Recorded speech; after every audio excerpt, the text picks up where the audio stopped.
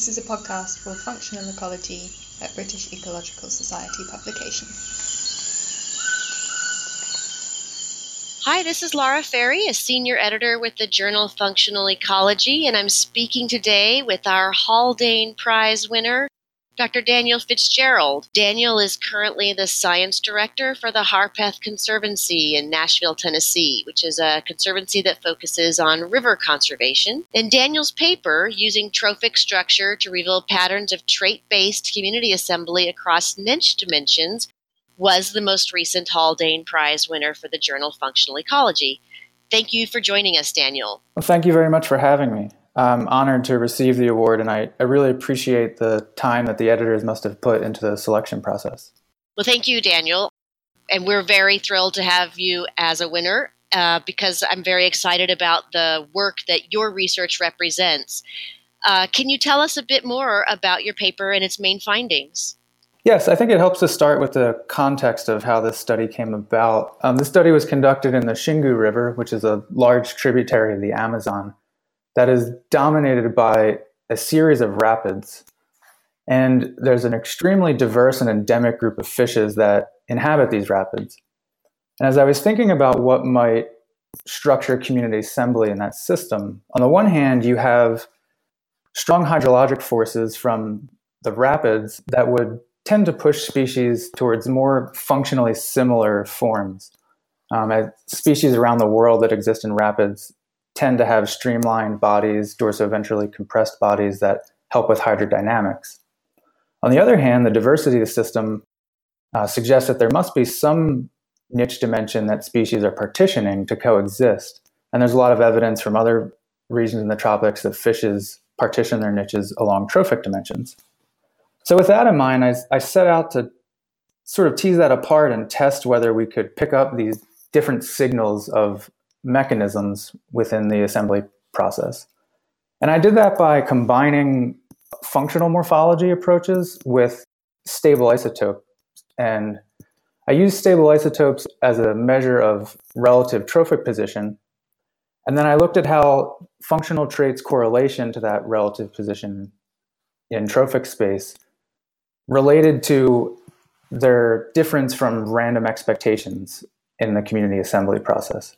And what I found was that traits that are more highly correlated to a species' relative position in trophic space tended to be more functionally diverse in local assemblages. They were more dispersed from the mean values of traits, and they were also more evenly spaced, which is generally taken as an indication of competition excluding intermediate values. What I find fascinating about your paper personally as a functional morphologist is this integration you're describing between functional traits, which historically we in the field have studied primarily in the laboratory and just inferred what might be happening in the field. You've taken it into the field and you've actually tested hypotheses related to the consequences of these traits for an organism's ecology and evolution. So I'm very excited that you're taking functional morphology to the next level with this study. Well, I really appreciate that. And I'm kind of glad that you picked up on that because that's what I feel is the major strength of this paper. And what I was trying to do with that was, I think we usually use functional morphology as a surrogate for different ecological measures that are maybe harder to obtain. Mm-hmm. And that's fine, and it helps us understand more about the systems. But I was thinking if there was a way we could sort of explicitly incorporate a measure of ecological performance, it would help differentiate some of the patterns we see and maybe lead to a more mechanistic understanding. And so the way that I chose to do that was by using a measure of trophic ecology, stable isotope ratios in this case. But I think that same approach could be taken using a lot of different measures of ecological performance along different trait dimensions. So for example, you could do a similar study looking at how traits and their dispersion from random expectations relate to habitat features or how they may relate to some measure of metabolic performance. Absolutely. Absolutely. So given that insight, what's next for you and your specific research within this sort of new paradigm that you're establishing? Well, there's a few directions that this work leads me in. I think the first is trying to see if the patterns that I found in the Xingu are generalizable. The Xingu is a pretty unique river globally. And the rapids that I was mentioning earlier, there's a pretty strong selective force in this system. So I'm curious if the patterns that I found here would translate to other hydrodynamic regimes, maybe in large floodplain rivers with a slower gradient, or headwater streams, or steep gradient mountainous streams. Do we see the same patterns across systems? Right. And then I also am curious in incorporating more phylogenetically explicit tests in this program.